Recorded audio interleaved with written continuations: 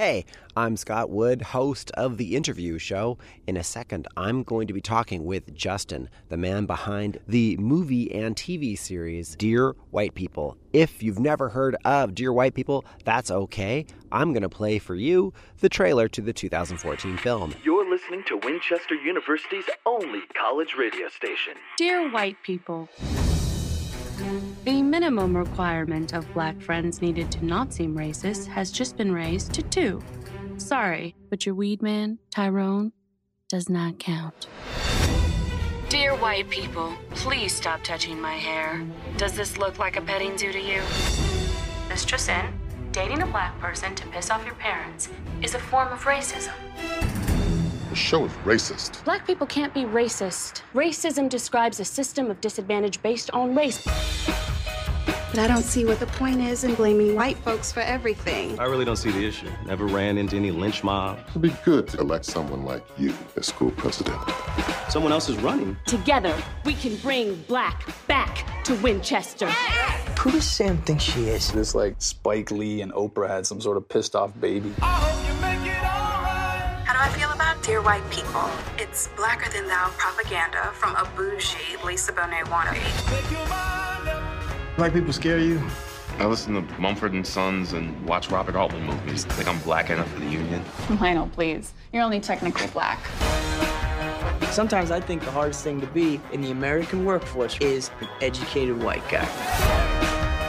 They pay millions of dollars on their lips, their tans, Jay-Z tickets, because they want to be like us. Let's make it do what it do! You want to know why they used to call me Black Mitch? Absolutely. Nobody called you that.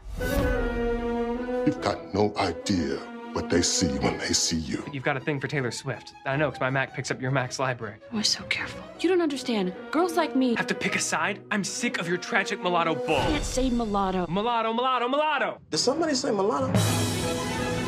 How would you feel if someone started a Dear Black People? No need. Mass media from Fox News makes it clear what white people think of us.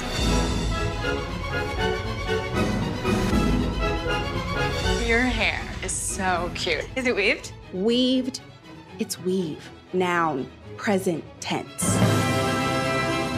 Racism is over in America. The only people who are thinking about it are Mexicans, probably. Welcome to The Interview Show. This is Scott Wood, your host. I am sitting in a beautiful room in the Fairmont Springs Hotel in Banff with Justin, how do you say your last name? Simien. I'm sitting with Justin Simien. How would you like to say hi? Hello. Thank you for joining me today. It's great being in, like, the Xavier Mansion with you, right? This is, like, such a... Well, I don't know. It's either Xavier or it's, like, Hogwarts, but I like it a lot. We're in a castle. We are literally in a castle. It does feel like Professor X is in the basement using Cerebro. Yes. Which mutant from the X-Men team would you want to come right now and be like, we need your help? Well, I would not want any version of it from the movies, no shade, but I would love for Storm to come up in here with that black bikini situation from the 80s, you know what I'm talking about? And the little flat cape. That I would love to see in real life one day. So I'm here for that. Do you have something in mind, or no, you don't? I wish I was in control and could make that happen. Okay, fine. All right. Well, I guess we could keep going anyway. It's fine. We'll do it. We'll do it. So, Dear White People, it started as an indie movie in 2014. You turned it into a TV series. What was it like going from a story that you intended to have a beginning, middle, and end to something that's open-ended?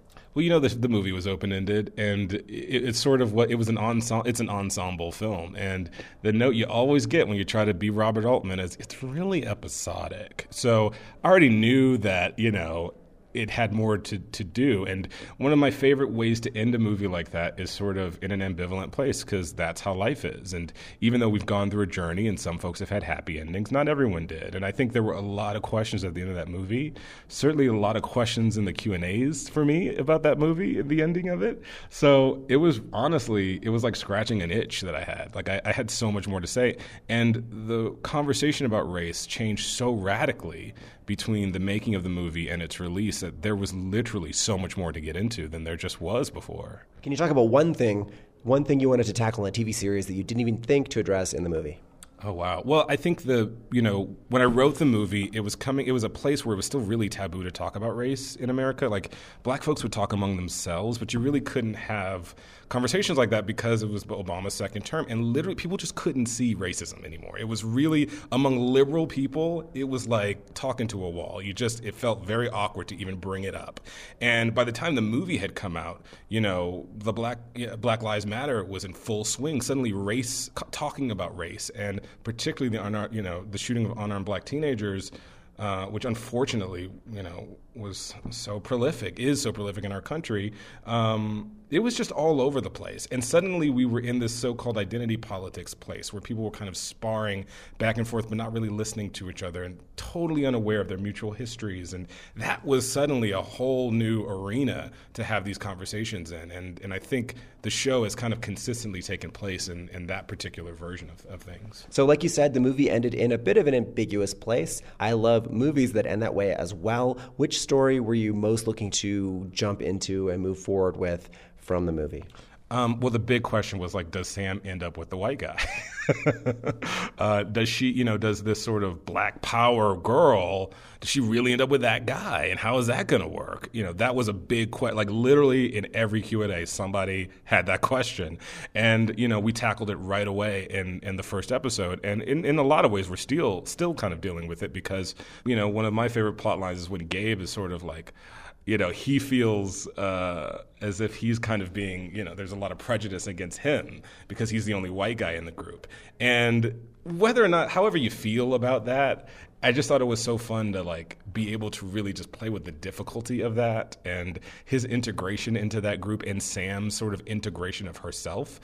She's a biracial girl who identifies as black, but that means that there are aspects of herself that she had to kind of not really look at. And in the show, we get to really go there. We get to look at them. I mean, one of the most touching storylines is, Sam going home, and spoiler alert if you haven't seen the second season, but losing her father. And that was just one of the best stories we ever told, One of the things that I appreciate that I think is really ambitious about the television show is that you structure it very, very uniquely. Each episode focuses on one main character, building up to the final episode of each season. Yeah, and this season is totally different than that because, I don't know, I get bored. But yeah, I mean, it is still very structured in the sense that we are very strictly in one point of view at a time, even in this new season, where, I really want you to be in the shoes of these people. And I don't want to just cut from one storyline to another. Someone has to take us there.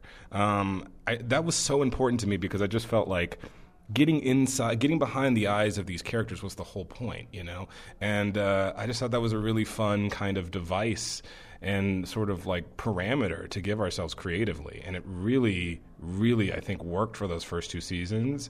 And, we've tweaked it a bit for the third season. I'm excited about the results. I cannot wait to hear what people think about it. So given that this was your first TV show as a showrunner, that was really ambitious. Was it difficult for you to construct whole seasons around, okay, I have to have 2 episodes about Sam, 2 episodes about all the other characters? Can you talk about the challenges of doing that? The story part is not hard for me.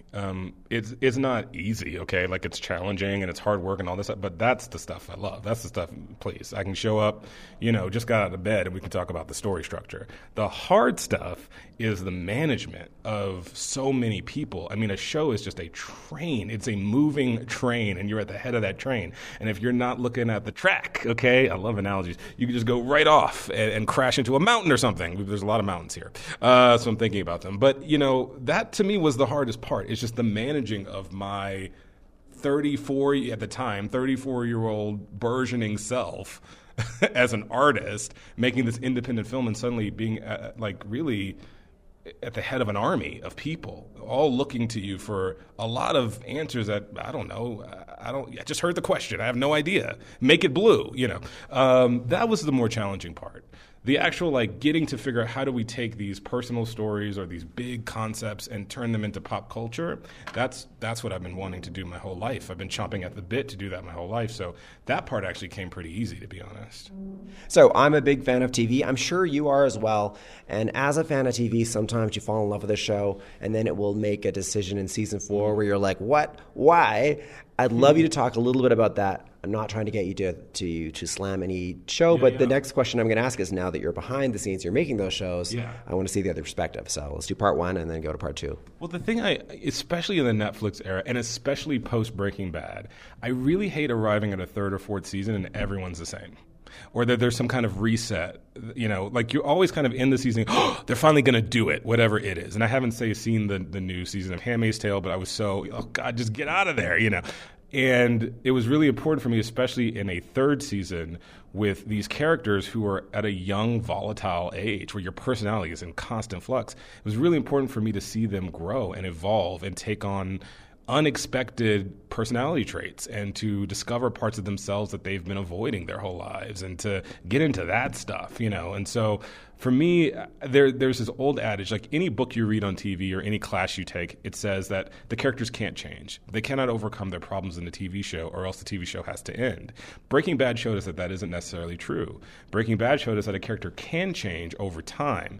And I just have an appetite for that now. I hate showing up for a 4th season and it's the same as the 3rd season or the 2nd season. One of the things, I love Sex and the City. Every time I had a breakup or a new romance or whatever, I would watch it from start to finish. It's fine. And the thing that I love about that show is that relationships evolved, people evolved, characters changed. At the core, they were the same personalities, but the situations they weren't afraid to change things up. And we certainly go for that with some gusto this season. And I think the only thing stopping other shows from doing it is just fear. I mean, conventional wisdom is you shouldn't do that.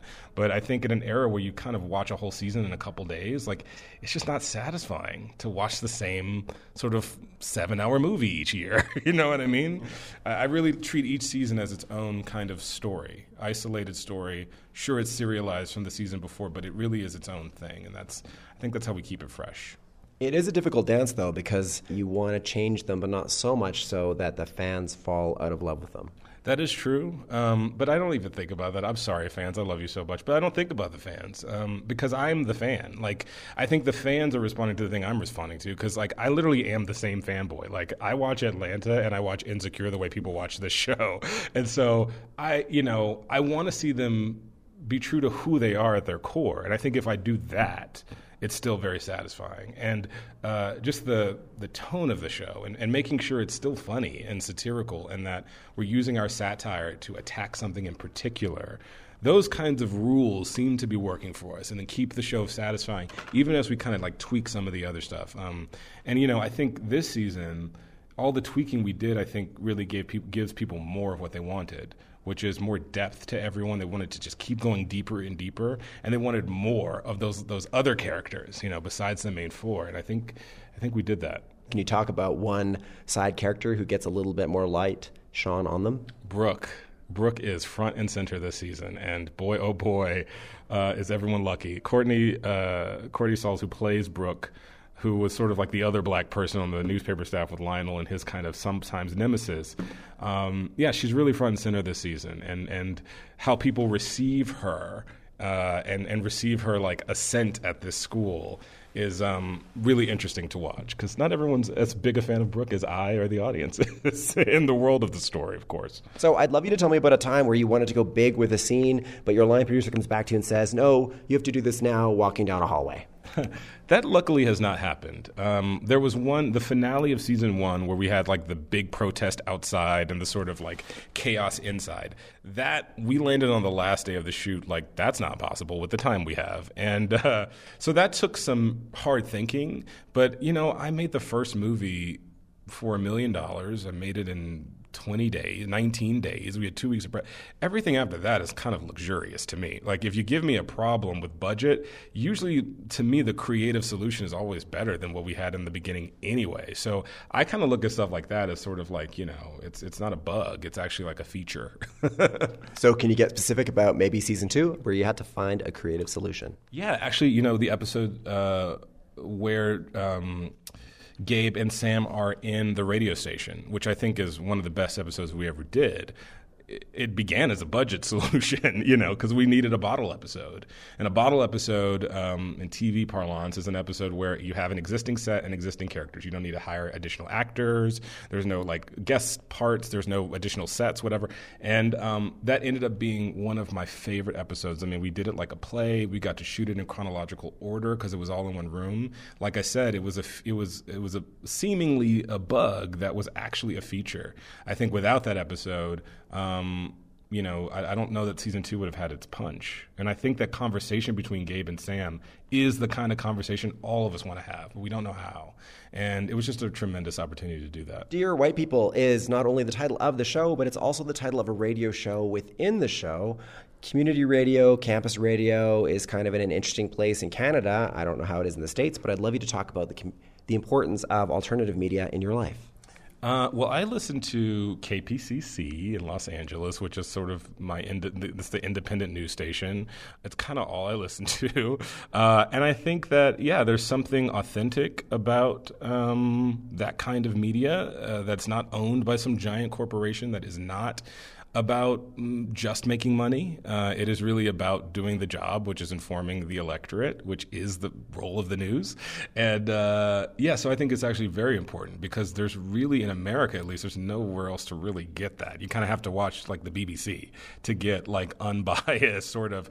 Bias isn't even the thing. It's that news is entertainment now. It has to have an entertainment quality to it. So the stories that are being told, the way those stories are being told, you turn on the news now and you're just watching people talking about something for hours. No one agreeing, no new information, and I don't have time for that. So for me, public radio literally is my lifeline to what's going on in the world. It's really the only thing I trust. And I don't know. I felt like there was something about the radio, which is, I think some people think of as old-fashioned, but especially because of podcasts and things there is this resurgence of talk media and just listening to people having a conversation or a book on tape or even now plays on tape.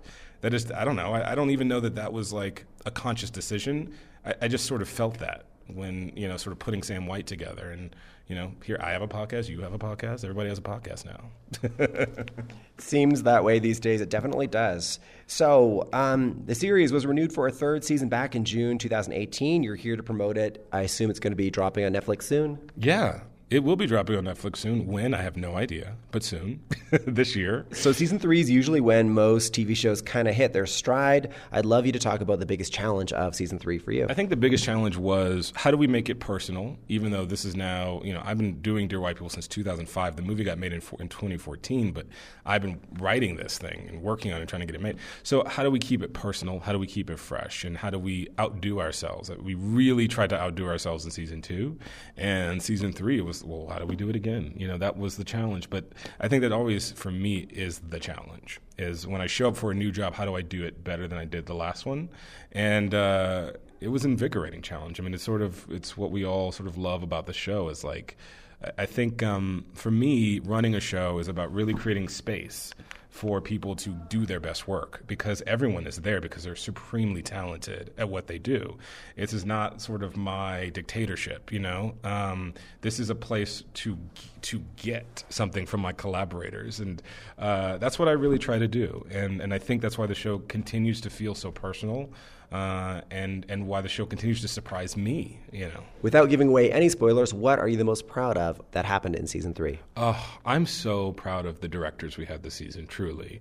We had a bunch of brand new black female directors, Tiffany Johnson, Sam Bailey, really just knocked it out of the park. Cheryl Dunye, who's a veteran, a legend, first black lesbian to ever make a feature film ever in the 90s, which is nuts, directed on the show. Sally Richardson Whitfield directed on the show. Everyone just brought the heat, man. I did a couple episodes, but our guest directors were where I was at. Justin Tipping is another emerging director. Stephen Shishida, who's kind of one of our veterans. Really, these directors are doing amazing work on TV. They're doing cinema on TV, and they're doing things with the scenes that I wouldn't have thought to do, which is the most exciting thing, because I get to sort of do my thing, and my thing is always well, how do I do it different than how people expect it? And then I get to sit back and watch these amazing filmmakers do the same thing to me with my show.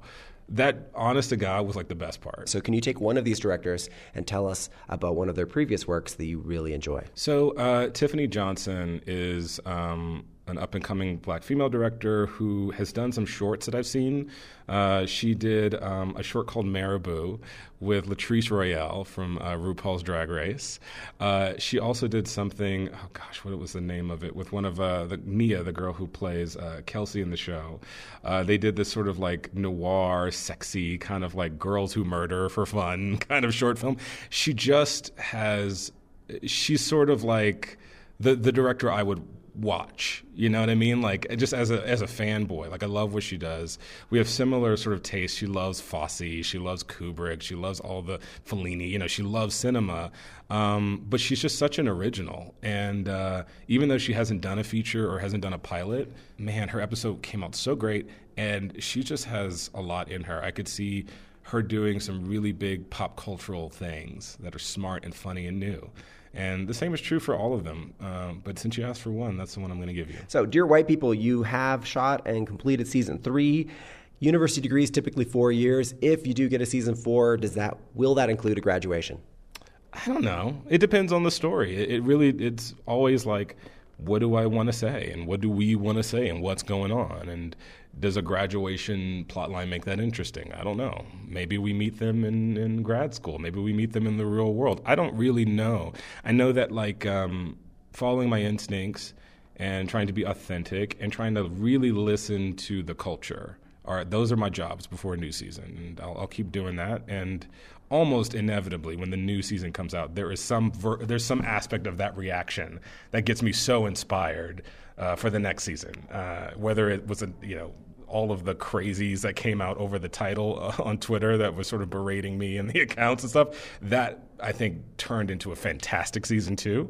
I'm curious to see just what the reaction will be. Well, awesome. Since you bring that up, can you talk about some of the reaction from season 2 and how it affected season 3? Yeah, I mean, the reaction from season 2 was just a real, like, people loved that we went deep and dark, and people love the ancillary characters and the times when we sort of like broke format. You know, there's a film noir episode where Lionel and Brooke are walking around trying to solve a mystery. The fans really love when we kind of do that, and so, you know, this season was kind of like, well, let's do it every episode. let's really like find the unexpected in each episode.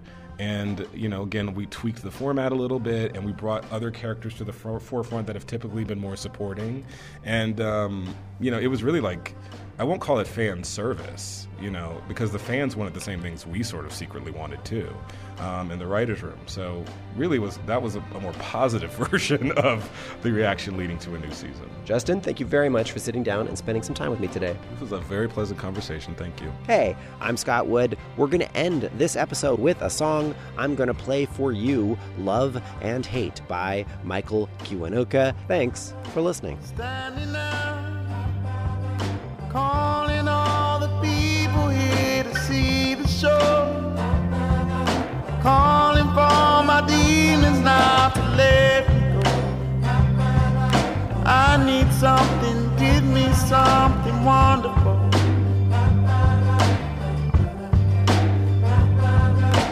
I believe she won't take me somewhere I'm not supposed to be. You can't steal the things that God has given me. No more pain and no more shame and misery. You can't take me down. You can't break me down. You can't take me down. You can't take me down. You can't break me down. You can't take me down.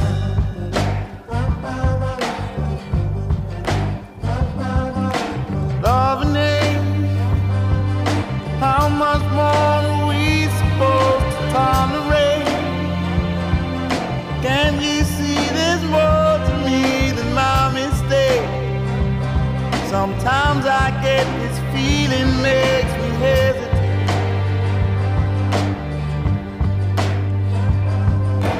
I believe she won't take me somewhere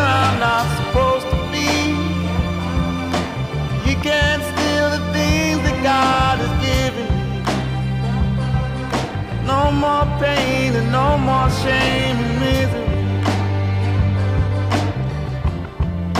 You can't take me down. You can't break me down. You can't take me down. You can't break me down. You can't take me down. You can't break me down. I can see that face of trouble, and I'm on the verge. For the love of everybody, I need something more. And I will feel some days of trouble in the hospital.